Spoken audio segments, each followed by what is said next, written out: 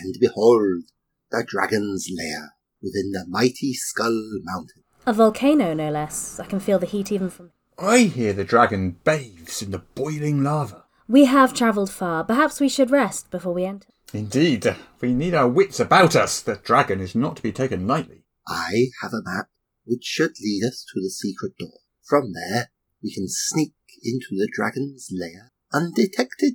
The way will be treacherous, and should the dragon discover us... Toast? What? Do you want some toast? We should eat before we continue.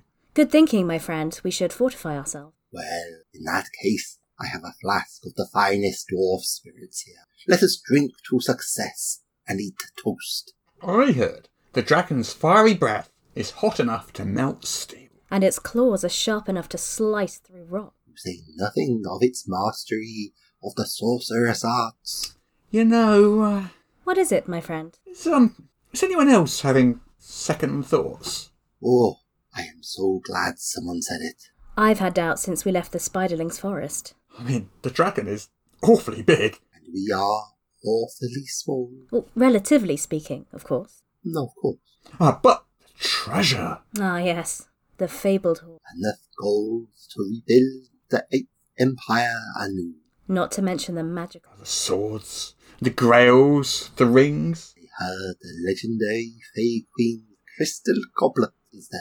And the staff of Adamantius, the greatest wizard to have ever lived. We must decide, my friend. Does the reward outweigh the danger? Well, the sage back in Little Botherington estimated our chances of survival at 725 to 1. Wait! Something is happening. The great doors, they are opening. We are discovered! The dragon is awakened and will surely destroy us. My friends, it has been an honour. If you got to go, go by dragon. That's what I always say. At the least it will be a worthy death. Quite a painful one, though. Very hot and spiky. Oh no, I see a shadow. Here it comes. I can barely bring myself to look. Me neither. What is it, my friend? My gaze is averted. Is it the mighty serpent preparing to devour us whole? Well... Is it ready to roast us alive in white, hot dragon fire? Not, so much. What is it? What could possibly be worse?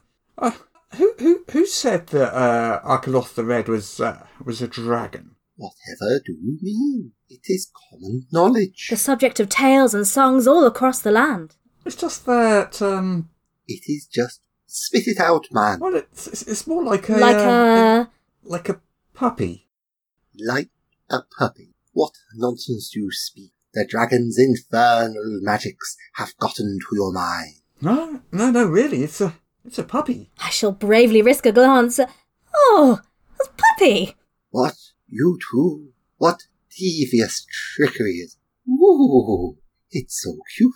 Here it comes. He's a good boy then. Oh, you want a tummy rub? I can see within the lair the treasure hoard. Does it gleam? Does the gold shine? I see a tennis ball, 3 sticks, and a chewed-up cushion. What about the magical artifacts? The gems and jewels? The Fey Queen's goblet? I mean, unless that's a really special tennis ball, I fear the dragon's hoard may have been slightly exaggerated. Slightly exaggerated? We have travelled leagues through forest and marsh and misty mountain, braved spiders and goblins and direwolves in search of the greatest treasure ever seen in the 19 Kingdoms, only to find a puppy with a slightly soiled tennis ball. That appears to be the gist of it, yes. But what of the legends, the songs, and the stories? I guess they got embellished. Embellished? You know how it is. These things take on a life of their own. I leave this. You know, a little enhancement, a few bells and whistles, a spot of, je ne sais quoi.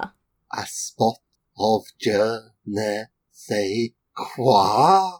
I suppose our chances of survival have drastically improved. We'll see. I mean, there's always a silver lining. And the treasure, such as it is... Well, it is ours for the taking. Ugh. Fine. I call dibs on the tennis ball.